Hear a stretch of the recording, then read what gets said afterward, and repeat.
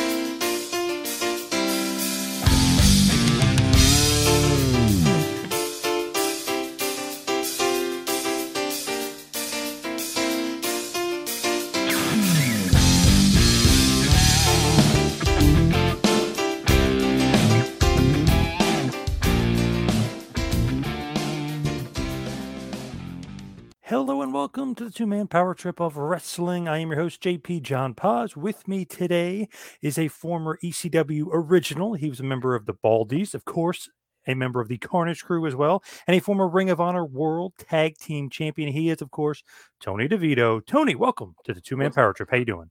What's going on, man? You've been trying to get me for a while here, and I'm really finally. Finally, yeah. You won't remember this, but like 20 years ago, I used to drive PJ around. Just incredible. Buddy of mine forever. Literally, he lived the town over, so sometimes I drive to the shows with him. You were training Massive and Cheech at this point. So I used to see you all the time. You probably wouldn't remember that, but I used to see you guys all the time. Obviously, the heyday of the Carnage Crew. Yeah, no doubt. No, I'm sorry, man. I don't remember that, but like you said, CTE could be playing a big part into that. It might be kicking in. You never know. Yeah. So what have you been up to? What's been going on in your world? My world is pretty much, I work for the post office now, man. I'm a mailman. I friggin' sit in a truck all day. I deliver mail. It's pretty friggin' cool. So different than wrestling career. Different than pro wrestling, a little bit different, man. But it's a pretty cool gig, and it's got a retirement at the end, which is pretty cool. Nice pension. Yeah, my uncle or great uncle was a mailman. He got a nice pension and everything. Yeah, it's nice. Yeah, it's nice. Anybody recognize you? Like, hey, this guy's a wrestler. He's my postman. Like, anybody get that? You know, word gets around a little bit, and you know, a couple people know, but not many. You know, once they get to know me a little bit better, it kind of comes out. But not really, man. Down here in Florida, because I'm in Florida now. I'm not in New York. If I was in New York, it'd probably be a lot different. But in Florida, they don't know nothing. They don't know nothing down here. How'd you end up like at the post office? How'd you end up working there? Man, I moved to Florida 5 years ago, and I was out hurt from the job I was at, and you know, I said, you know, my wife hated her job, and we both said, man, let's get the hell out of New York. Let's move to Florida. It's nice out. I hate the cold. And we came down here with nothing. She quit her job. And, you know, like I said, I was on comp, and, you know, I got fixed. I got better. And I just searched for jobs down here, man. And I came across the post office, applied, and I got it. Not easy to get into, right? I mean, you got to pass all these tests and know this and know that. Yeah, you gotta pass the test, but it's like a memory test, which is crazy that I did pretty good on the memory test because I couldn't remember we were doing this interview, but yeah, I did good on the memory test. Hey, it happens. It happens to everybody. Yeah. But you know, I used to think like, oh man, like the post office, that's pretty cool. Like I used to think pretty highly of it, and then once I got in, and I realized they'll fucking hire anybody. It's like Newman from Seinfeld. The mail never stops. Yeah, dude. And we have a few of those guys. It's crazy. True life. Yeah, hopefully not like Son of Sam or anything like that. No, none of Son. Well, I don't know, man. You never know. You do never know. You never know. Hopefully not. So any specific reason like you want to stick with it, or you're just like, this pays the bills. I'm just going to run it. Yeah, I mean, to me, it was just, you know, I had to get something down here in Florida, and I figured I'd take whatever I could get. And then once I started looking to the post office, you know, I've always done kind of delivery type jobs in the past. Anyway, even when I was wrestling, I delivered Pepsi, I delivered beer, I've had a snack route. I've had a bread route. I've had, I used to deliver from Nabisco. So I've had a lot of jobs where I did deliveries. So the post office, I never thought of it before. And then I just applied. I saw it, they were hiring. I applied, and that was it, man. So now that I know what kind of job it is and they pay pretty well and the retirement and all that, I really wish I found it when ECW went out of business. That's what I really wish I did. Because I'd have 20 years in by now, Yeah, for sure. And you'd be able to retire sooner. And a lot sooner. Yeah. So as far as wrestling, are you still wrestling down there at all? Or are you completely done? You retired? Yeah, I mean, I'll do a little bit here and there. Like me and Loke did a show for ICW No Holds Barred back in WrestleMania weekend for Danny DeManto. Different kind of show for us. It's like a death match show, and we're not really into the death match part of it. But we'll go out there and brawl and fight and do that type of stuff. But I'm not into the glass and things like that. I mean, I don't think Loke's going to do it either. I mean, because I'd shit all over him if he did it. But you know what? To each his own, But it was a cool. It was really cool to get in there and do that. And that was like New Jack's last match before he passed away too. He teamed with us that night, which was pretty cool. But I do a little bit down here. There's a guy that runs down here. He's taking a little hiatus right now, but he's looking to get back going.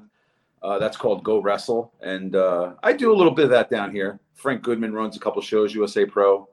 He hasn't ran since the pandemic, but if he does come back, I'm going to get on that show too. Nice. I kind of I just pick and choose. I don't do much.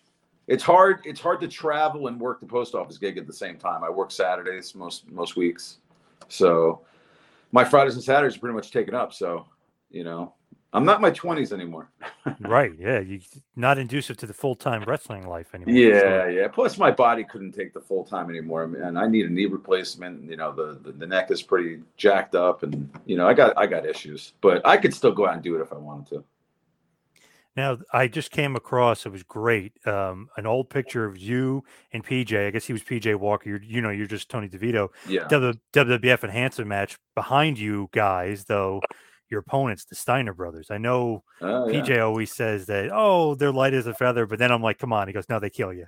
So were they stiff, the Steiners? Because I saw that pop up on my Twitter. I'm like, oh, that's awesome. Yeah, I mean, like they were there, you know what I'm saying? But they weren't like stiff where they were going to hurt you, but they were definitely snug, which I'm okay with. Snug, I'm fine. PJ, he likes guys that are like feathers, I like the snugness, and he ended up liking it later on. Like in his ECW days, he was definitely a little more of a snug type guy, but back in those days, I thought this was supposed to be fake, that type of stuff.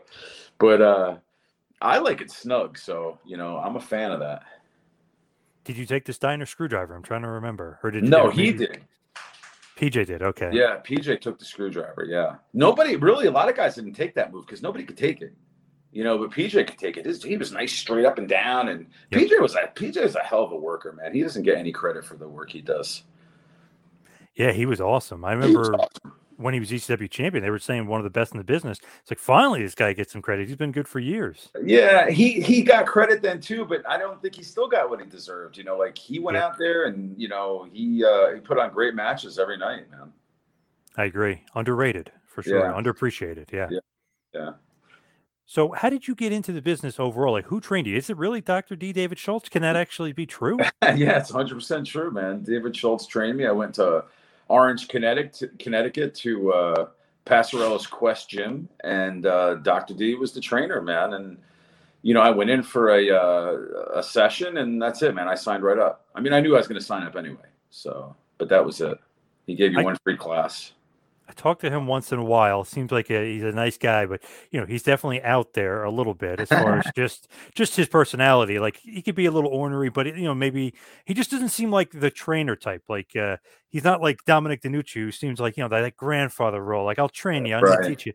He doesn't give me that kind of vibe that he's like going to be a trainer. So how was it training under him? I mean, I thought it was pretty cool. I didn't know anything else at the time. So, I mean, we loved it, Plus he was David Schultz. He slapped the shit out of John Stossel, I mean, it was pretty cool. He had a lot of, he had a lot behind him, a lot of hype. And he was cool as hell to us, though. He was a really cool dude. And we got along with him real well. And we'd hear his stories, his bounty hunting stories he'd tell us about. There'd be weeks where he wasn't there because he was bounty hunting.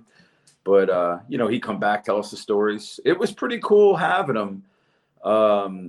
Old school psychology we were taught how to work the old school way, which was pretty cool because that's a lost art. Yeah, big time. Yeah.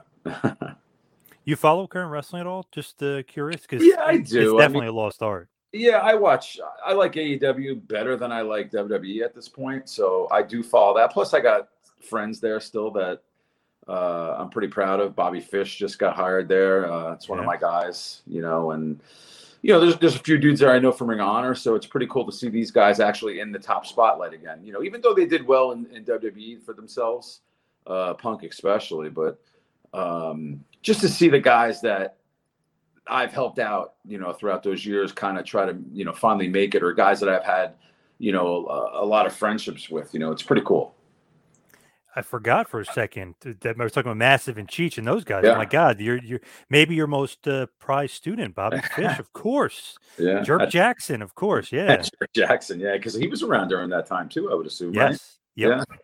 Yeah. We tried to, it was funny because if you could remember too, I was doing Ring of Honor, like you said, and I'd bring all these guys to those shows and I'd always be like, Gabe, you got to book these guys. You got to book these guys. And he always found an excuse not to book these guys. But now, then Bobby Fish becomes what he is at this point. He didn't want to book him back in the day. He did eventually.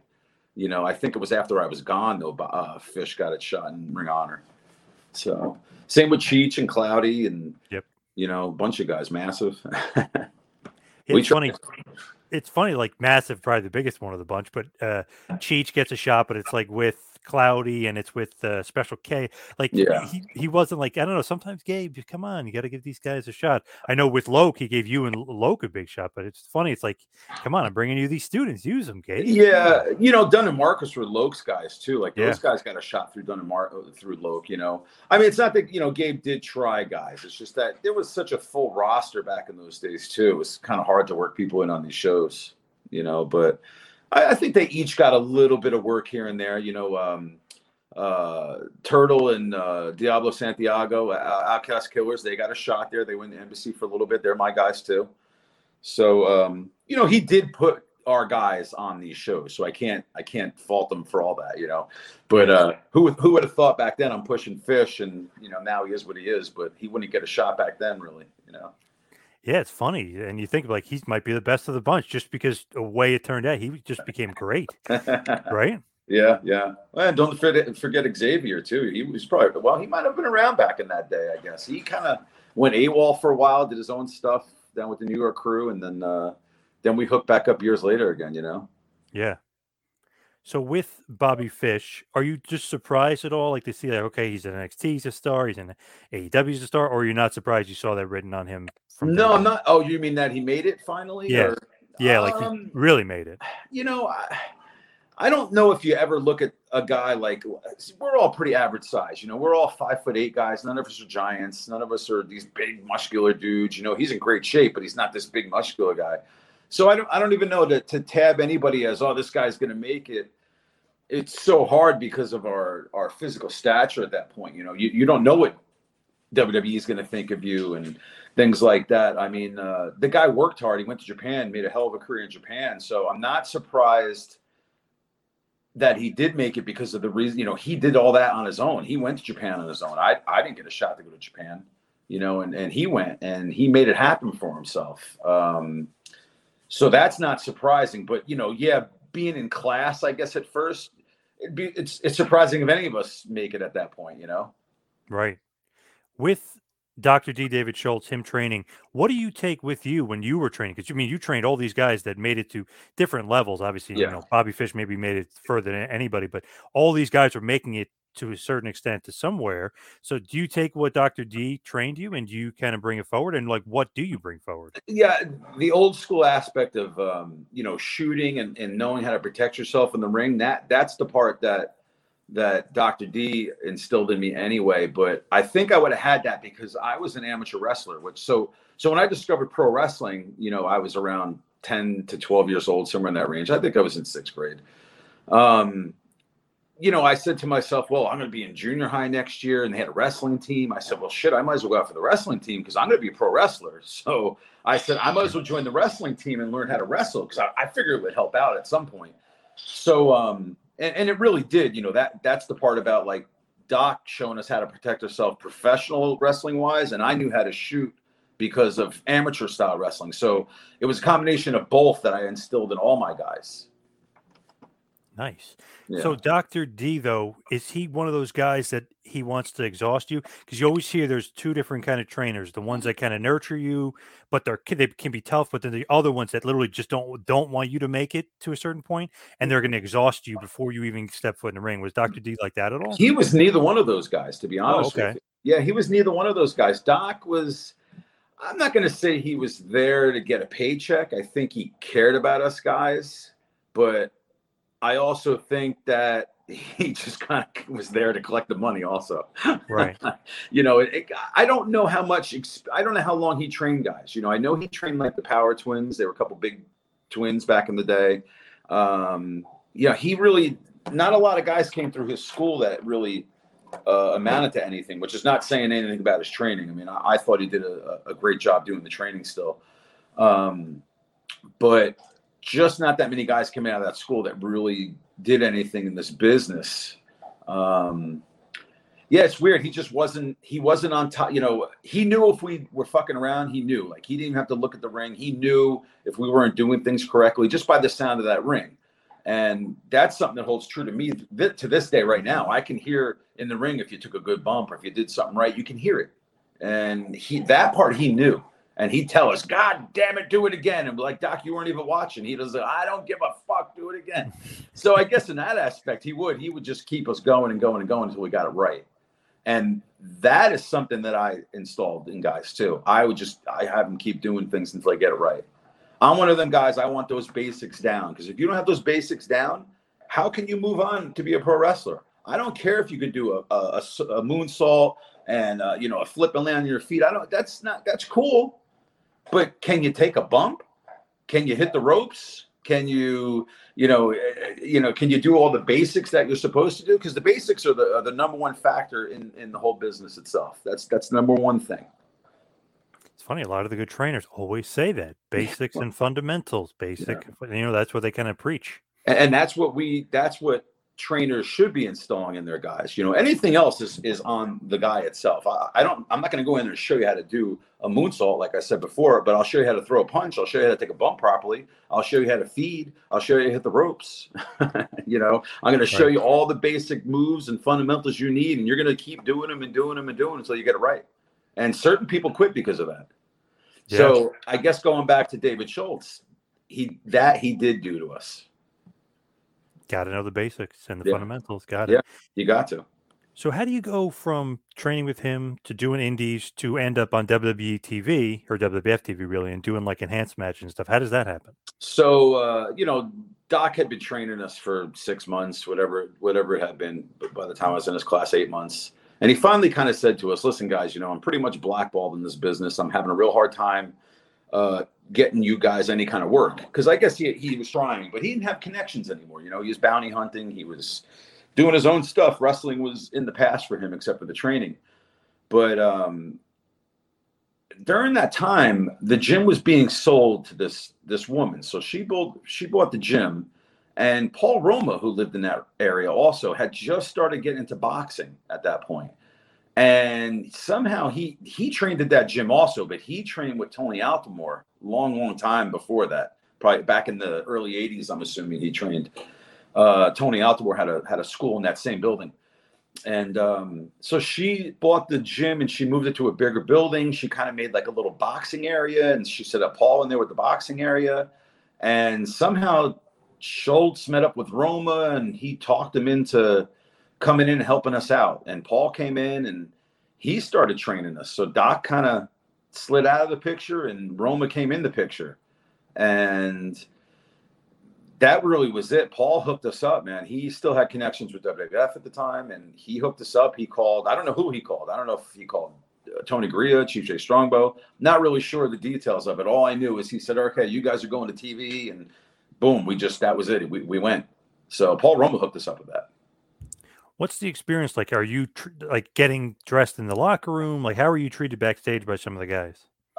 Everybody was pretty cool. You kind of, you're brand new, you're green, you keep your mouth shut, you listen, you pay attention, and you talk when people speak to you. And but overall, the vibe it was weird because now you are in the land of the giants. I've been in one locker room at that point. I wrestled one match, and Roma got us on TV not too long after that. So wow. we were so green going in. It was me, Mike Bell, PJ Walker, Nick Barbary, which was a friend of PJ's.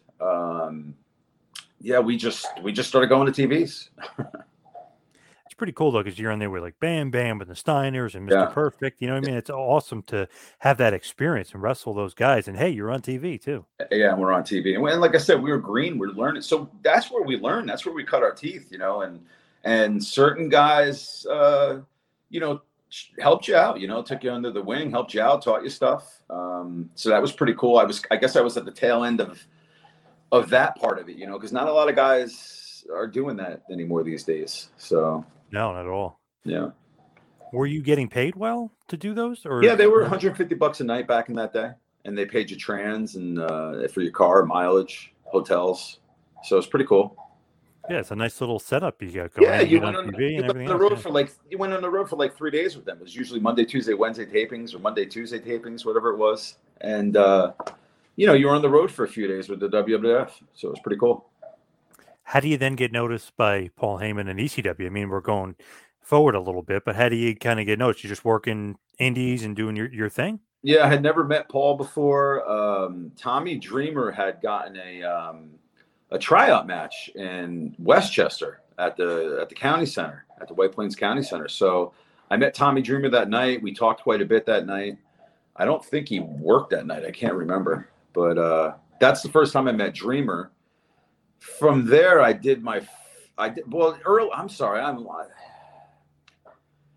my first ever show, I met a bunch of guys. I met Taz, I met Joey Styles, I worked for Tony Capone, the NAWA, and he had a bunch of dudes on that show, a bunch of ECW guys. But anyway, I met Dreamer at that show. So ECW started coming around. I got the TV. I said, "Oh, this is a pretty cool place. I want to try this out." They came to Middletown Fairgrounds in New York one night. And I just went, I showed up, I saw Dreamer, we started talking, I asked him, "Hey, could you introduce me to Paul?" He introduced me to Paul, and we talked for a brief minute, and that was really it. So that was probably 97. So I really didn't get into ECW 2 years later. So PJ, Just Incredible, he went from doing jobs, and he went to, he got hired, and he was Aldo Montoya, and he went to Memphis, did some USWA stuff, and then he kind of came into ECW. And once he got to ECW and he started getting over, Paul gave him a push. He liked him. I was friends with PJ. I started going back to the shows again, started working out in the ring. I was pretty fat at the time. I was probably 280, 285. And I decided, well, I got to change things up. And I started dieting, and I started getting into shape. And I dropped 80 pounds in like 3 months, and the whole company noticed. And I think that's really, being friends with PJ and working my ass off there, they finally took notice. And that's when I got hired by ECW. What did you think when you first got in? You were like, "Man, this is crazy," because you always hear all the stories. Oh, they're partying. I mean, it's family atmosphere for the most part, but if they're crazy, their drugs are aplenty. The crazy atmosphere, all the guys are nuts. What did you think when you first got in? I mean, I didn't care about any of that stuff. You know what I mean? Yeah. None of that bothers me, man. That's why I can't get into what wrestling is and society these days, because nothing bothered us back then. That didn't matter. Nothing offended me. Nothing bothered me. So anyway, I thought it was awesome. Like just being able to do the WWE things back in that time. Of course, my goal was always to get hired by a company. So when I finally got to ECW and I clicked with a lot of those guys, because I'm probably a misfit with them also, and that's how come I fit into ECW. But it was like family getting in there. Everybody was awesome. Everybody wanted everyone to succeed and do well, and we tried looking out for each other, and it was a family atmosphere, but it was awesome. When I finally knew I had a spot there and I belonged, it was awesome. When you first get there, they always say ECW, you're doing other jobs besides just being a wrestler. Did you have other jobs, and what were your other jobs that you kind of were assigned? Yeah, so I ended up helping out in ring crew for a few months. I did it for a while. Me, Angel, HC Lope did ring crew for a while. It was just what Tommy was able to do to get us into that company, and he got us guaranteed paydays, and you used to get paid to set up the ring, and you also got paid to wrestle. So you could make double the money that night, which was pretty cool. Did Tommy do a lot of the, not office work, but a lot of the in charge stuff rather than Paul, or was Paul more front and center? I think overall Paul was the boss, but Tommy had a lot of input. Tommy had a lot of pull. If there was a spot and he liked you and he wanted to get you in somewhere, he could get you in somewhere. And, that's pretty much how it worked. Paul was definitely the boss, but Tommy had a lot to do with it. Who did you deal with a lot more, Tommy or Paul? I dealt with both pretty evenly, I think, With ECW kind of the way it was, what did you think at this point? Like, they're doing great, or are you starting to see some chinks in the armor? Because at this point, we still think that they're highly successful in '99, of course. Yeah, think about it. We started doing way bigger crowds than we were doing. Like, even in the heyday of ECW, they weren't doing the crowds that we were doing at that point, and then until the end of ECW, we were drawing 5,000 people to some shows, depending where we were going. But we had great crowds, like we were building our business. The downfall was that Paul had to sign these guys to contracts, and guys that had contracts and guaranteed money. That was the tough part, because now you're guaranteeing these guys, and there's money coming in, but there's also money being paid out to the guy that, financially supported our pay-per-views. And trust me, he came to collect his money on those days, and he got his fucking money. And, but there was a lot of other things, we were doing record business for ECW though, at that point. So it was surprising that, the end came as it did for us too. Who was the money man? Who was the guy? I don't want to give names. Is it known though? I feel like I think it's known. I mean, it's not like it's a mob related thing or anything, but I'm pretty sure it's known, his name. I just, I'd rather not say it. With like pay-per-views and stuff, plus you don't get the money right away for the pay-per-views when you sell them. So if ECW has a successful pay-per-view, right, Paul might not see the money for 6 months, right? Isn't that how it works usually? He might not see that money, and the money at the gate got taken by this guy. So at least that's how I understood it. Like I said, I never saw it. I never saw money being taken from anywhere, you know what I'm saying? But that's what it was well understood when he came to those pay-per-views. He was taking the money from the gate. And that's what was pretty much known throughout the locker room. That's what I was told. That's how I reacted to it. So, plus, like the video game stuff and like all that other stuff that in toys, you don't see that money right away. Maybe WWE does with their licensing and all the other stuff, but right. ECW, it's probably you have to like wait, see if it sells. You know, it's one of those things where it's sometimes good to get in that business, but it's not always financially lucrative and profitable right away. Yeah, right. And then, even for us for the video games, we never saw money for those video games, but we're in them, which is pretty cool. So you either got no pay or you didn't have to be in it. So that was really what it was. It's funny, like WWE, if you're in that game, I'm sure you get some sort of like license check or whatever the heck they call it. Yeah.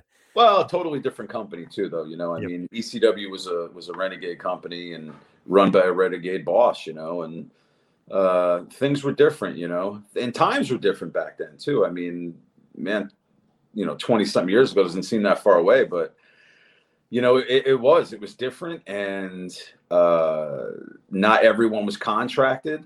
A lot of guys were on handshake agreements still, and it was tough at some points, What did you think of Paul? I would love to ask the ex-ECW guys that, like, what they think of him. Was he a genius? Like, what do you think about Paul?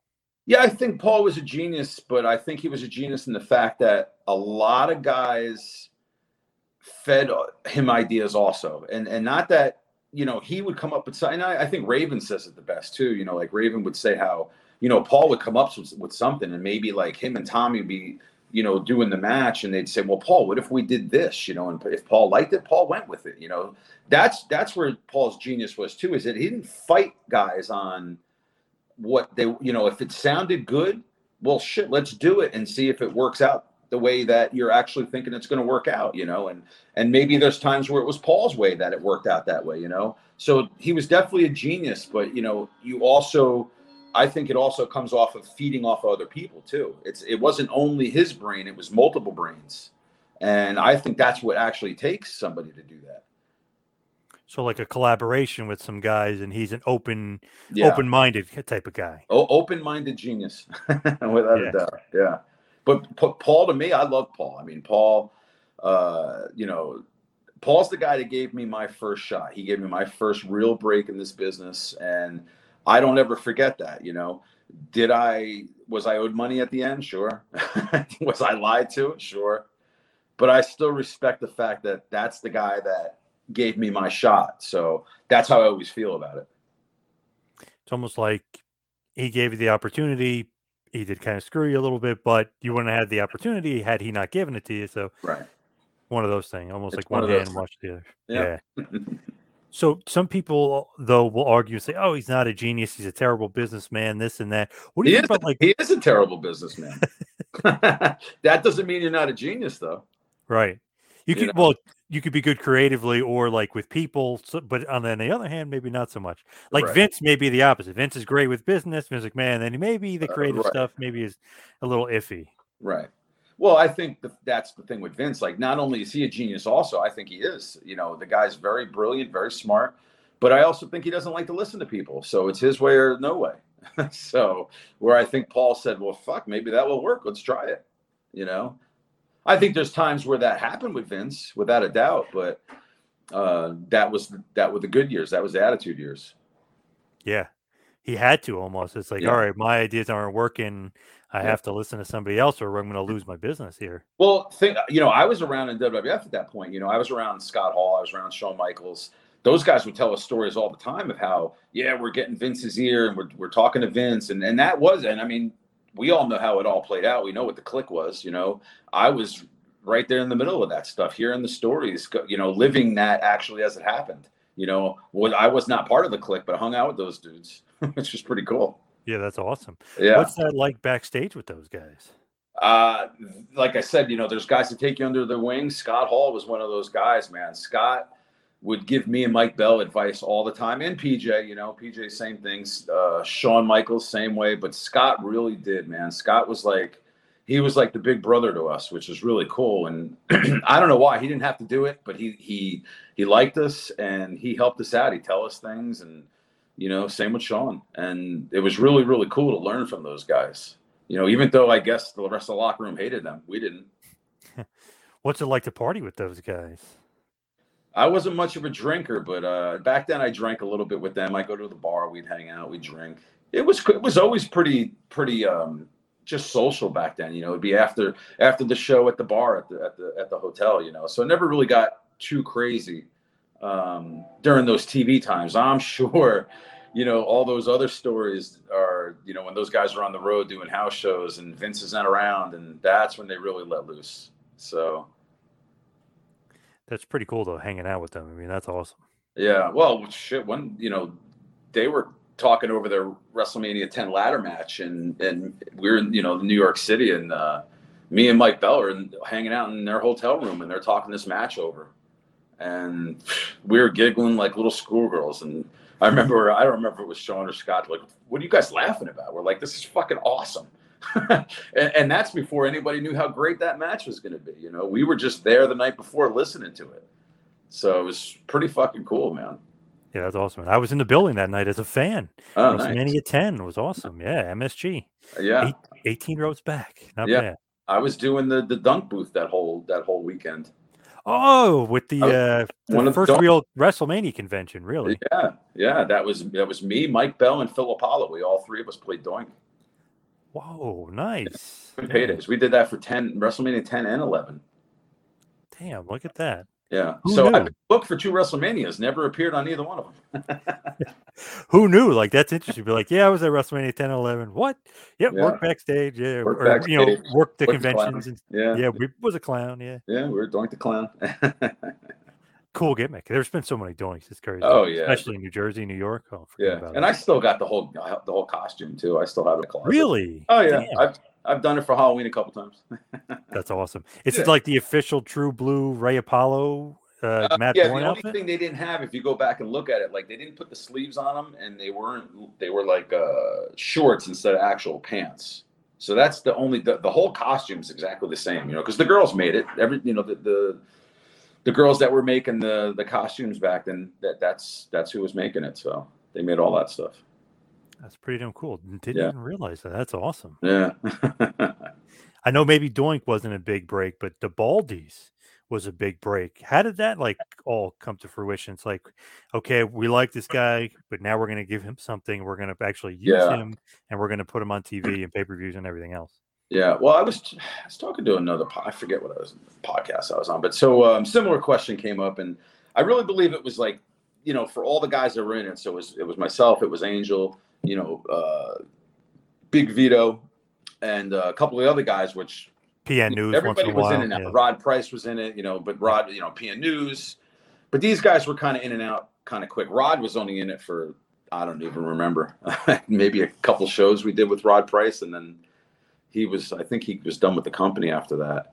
But, you know, Rod's original Baldy. But anyway, I was doing, they wanted me to do like an American History X gimmick, which if you know what that is, that was like a skinhead movie. And yep. I was like, that's what they want me to be. I was like, all right, I guess I'll do it.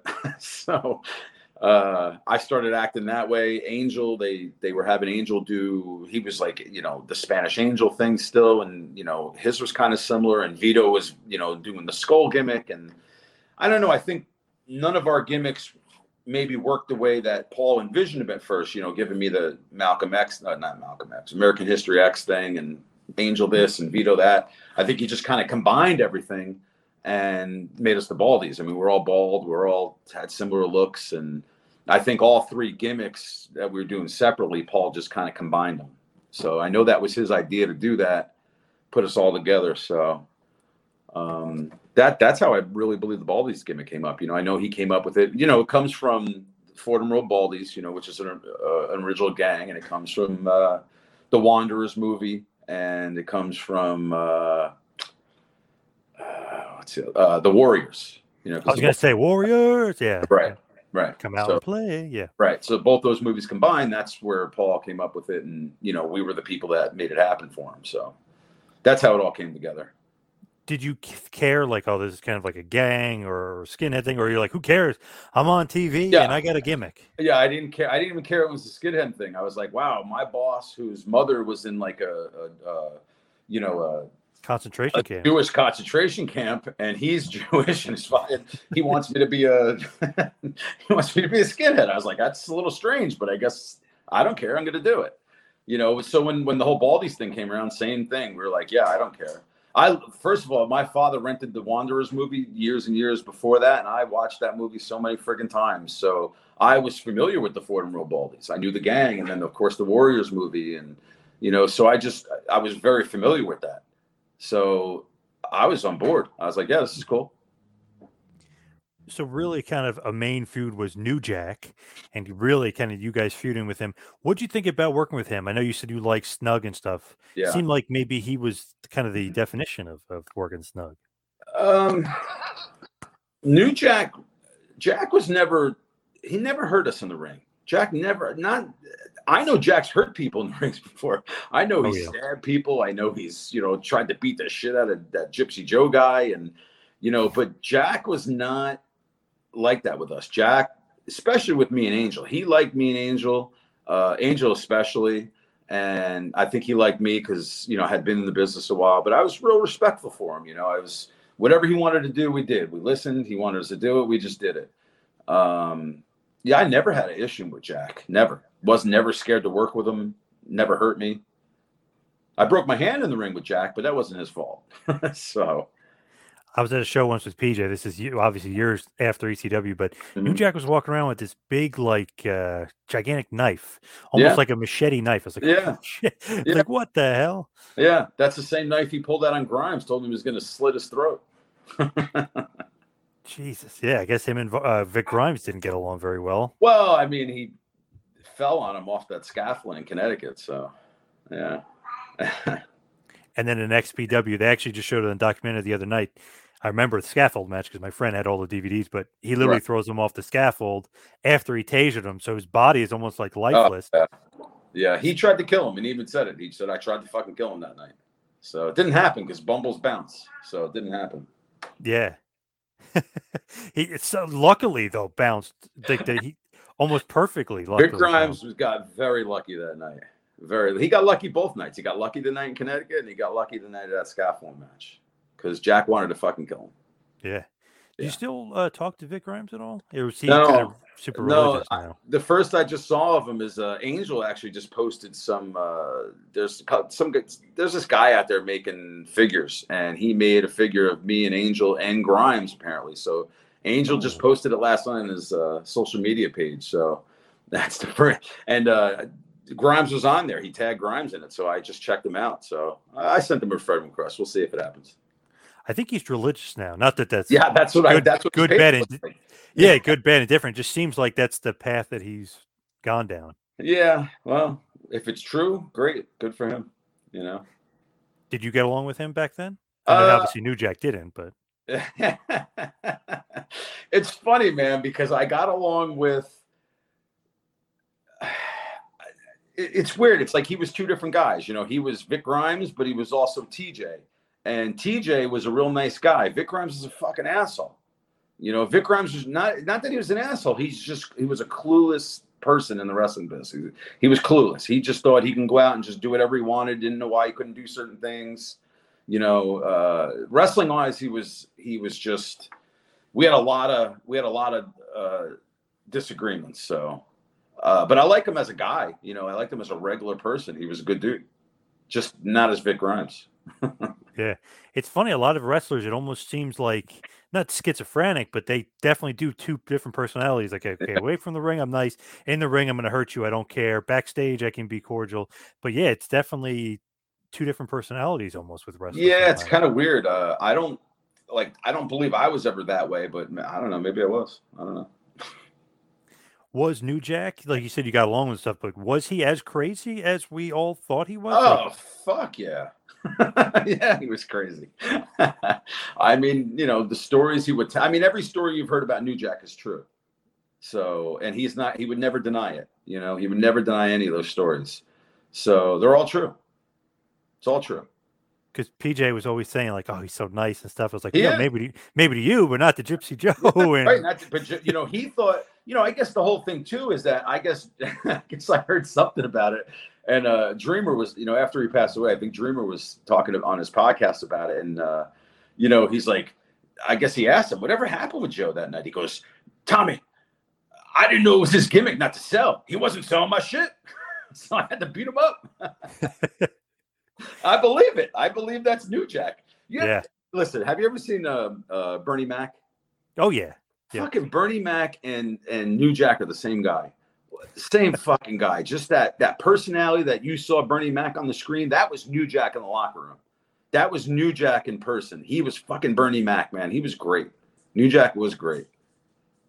It's funny, Gypsy Joe did really have that gimmick back in the day. Like he would no-sell everybody, right. But I could see New Jack be like, "What's this guy doing?" Well, how would he know that? I never heard of Gypsy Joe before that match. Right. You got to be like a hardcore fan, or you got to be a real mark or whatever, like to know that stuff. Yeah, to know that. Yeah, sure.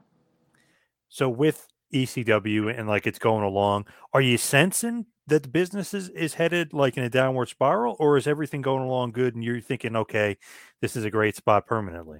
I mean, I always just thought it was going to be a great spot permanently. I think we all thought that. Yeah, we've got some bounce checks, but I had bounce checks right when I mean, you think I would have known better, but right when I started with the company, I think my first ever check was bounced, you know? So, oh my God. Yeah. Not a good sign. Not a good sign, but it cleared up after that. You know what I'm saying? Everything was good for a while, and then towards the end we started getting bounce checks again.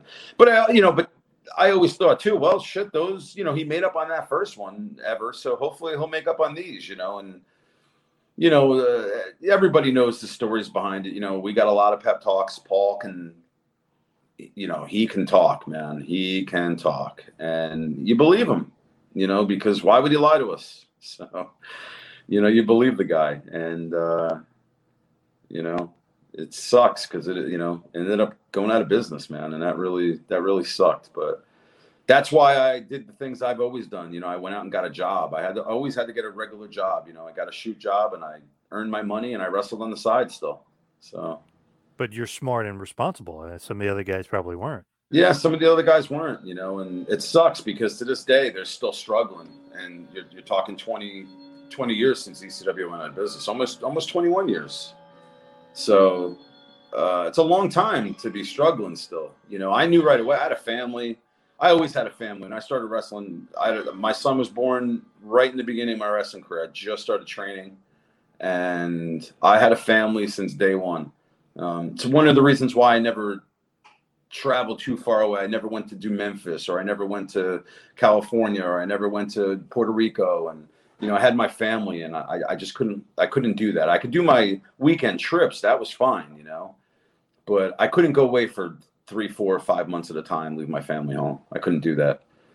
So I always took care of them, and I knew once ECW ended, I had to go right back into supporting them. I had to get a job, and throughout the rest of my career, Ring of Honor, everything else, I always had a shoot job.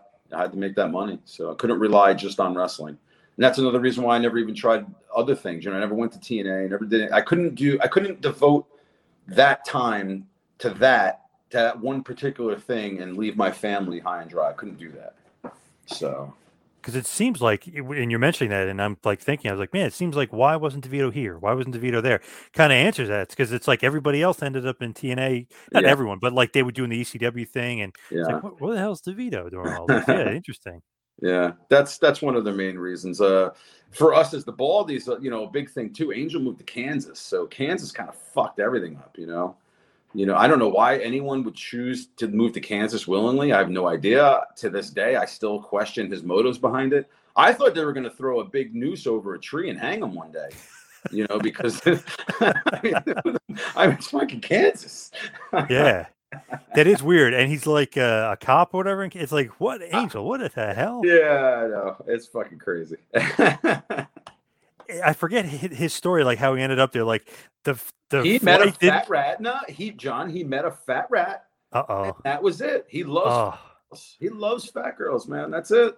See, he lied to me, and he told me that the bus, or not the bus, excuse me, the plane, he got stopped in Kansas. He ended up liking it there. He never left. That's what he told me. Fuck him. He's a lying motherfucker, man. He met some fat girl that lived there. That's all it was. Wow, Angel, what a liar. What a worker. He loves the fat rats, bro. Big, huge ass. He's like, with the cheese. He's right in on it, bro. That's great. Yes, I'm going to have to bust his balls about that. That's great. Yeah.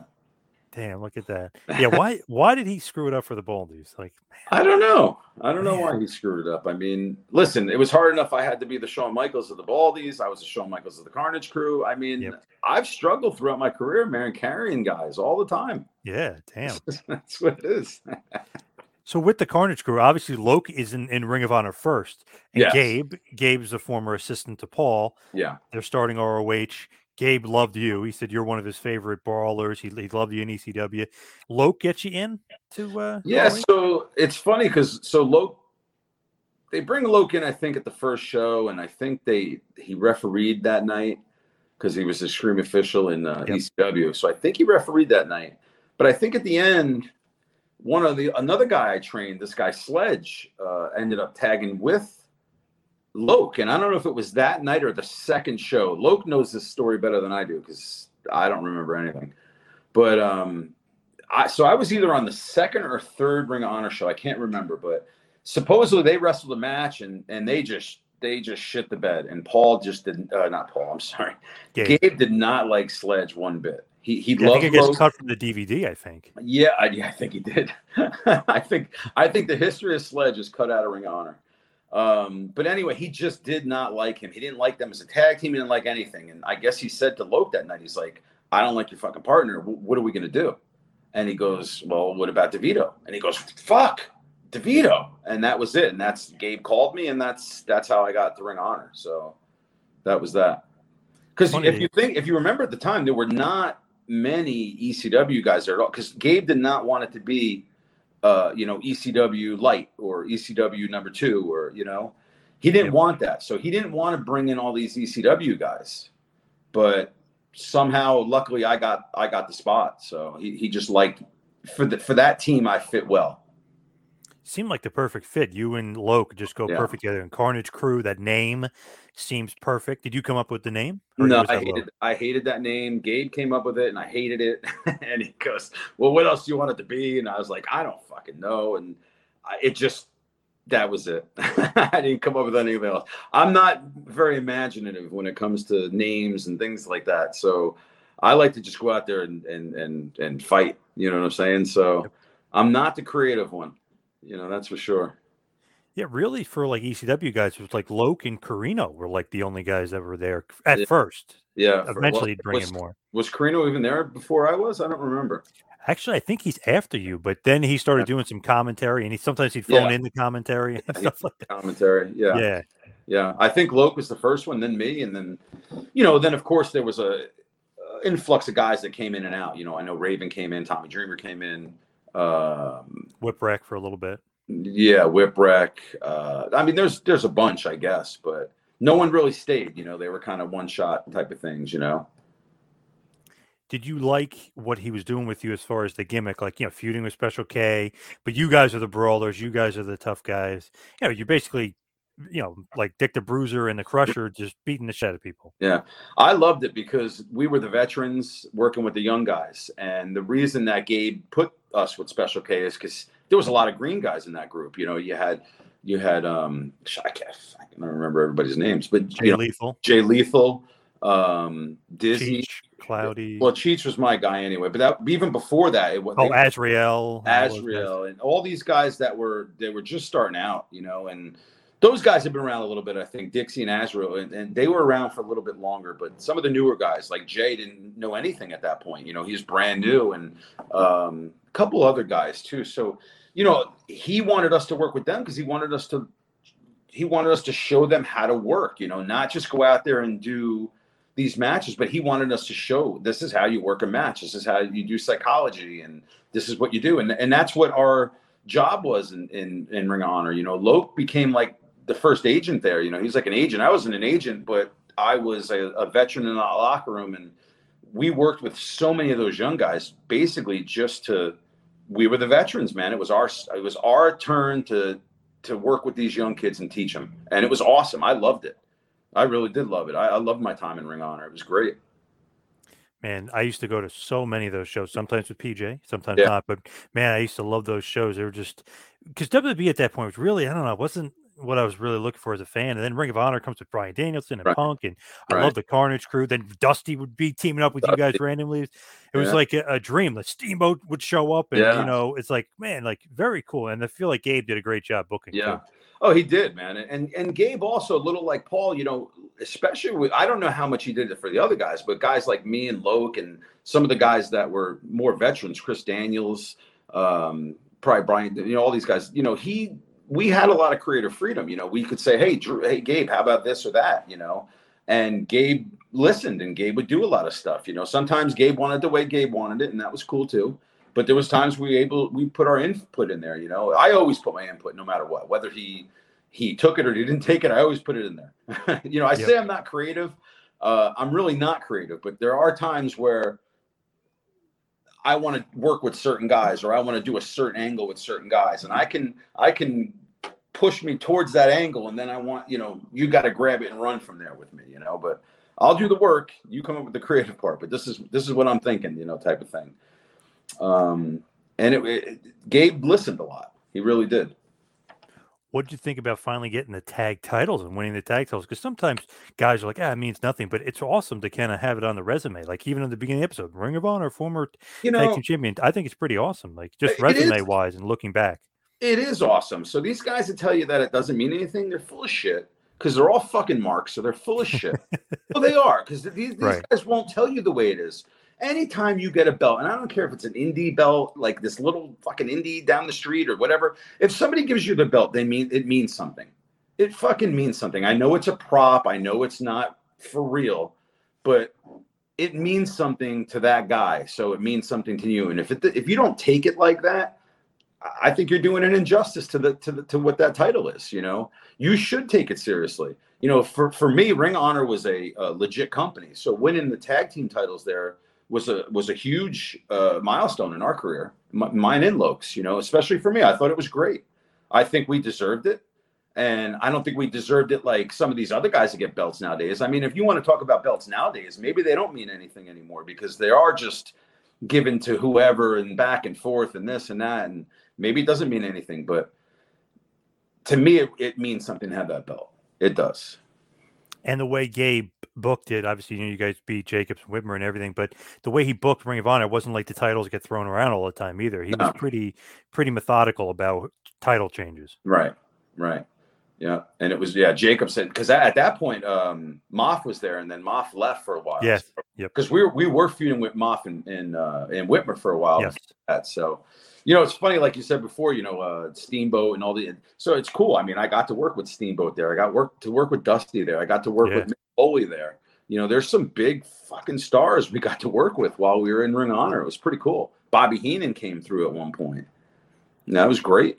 Cornette came through a bunch of times. Yeah. I don't know if I was there when Cornette was there. I can't remember. Trying to remember.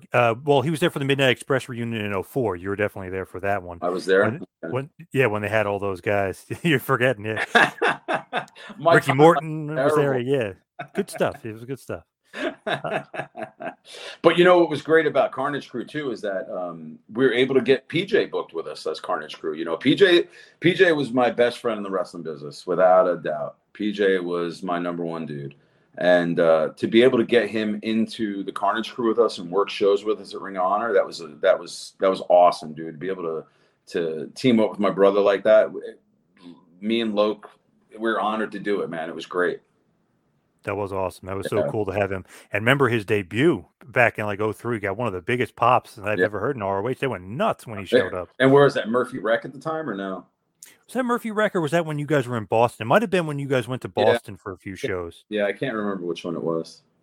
Huge pop. It was awesome. But just even throwing Masada in there, it's just a cool group of guys that were kick-ass. It's kind of funny, man. Like, you know, my Baldy's team, similar. Carnage Crew, similar. It was just, you know, we'd bring guys in, guys come in, come out, come in, come out. It was kind of weird that both teams were like that for me. Yeah, definitely. So as we wind it down, we head towards the finish.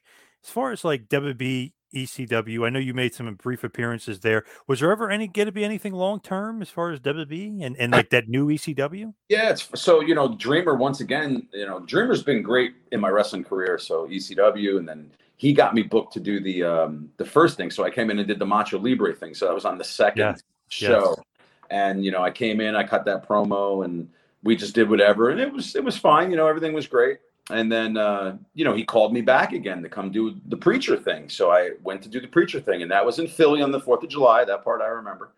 And, you know, sitting out in the crowd, people recognized me, and, you know, they knew who I was. But, you know, that was great, man. But after that show, you know, that whole thing we did, you know, we had to rehearse the whole thing. You know, Vince was right there with us. It was me, Sandman, Vince, you know, and they give you lines to read and all this bullshit. And, but from the story I know, of course, I was doing it. I was living it. So I don't know what happened behind the scenes, but from what I know behind the scenes, Vince McMahon was going crazy on the headset during the whole segment. He fucking loved it. I mean, they gave me tickets. I put the tickets like in the breast pocket, and if you watch it, they come over, like, I don't know, security comes over, and I go, I have tickets, and I just whip them out and I start doing all this stuff, and Vince fucking went crazy for it. So, and he's on the headset, so all the production people here and anybody that's on headset, Gorilla, this and that.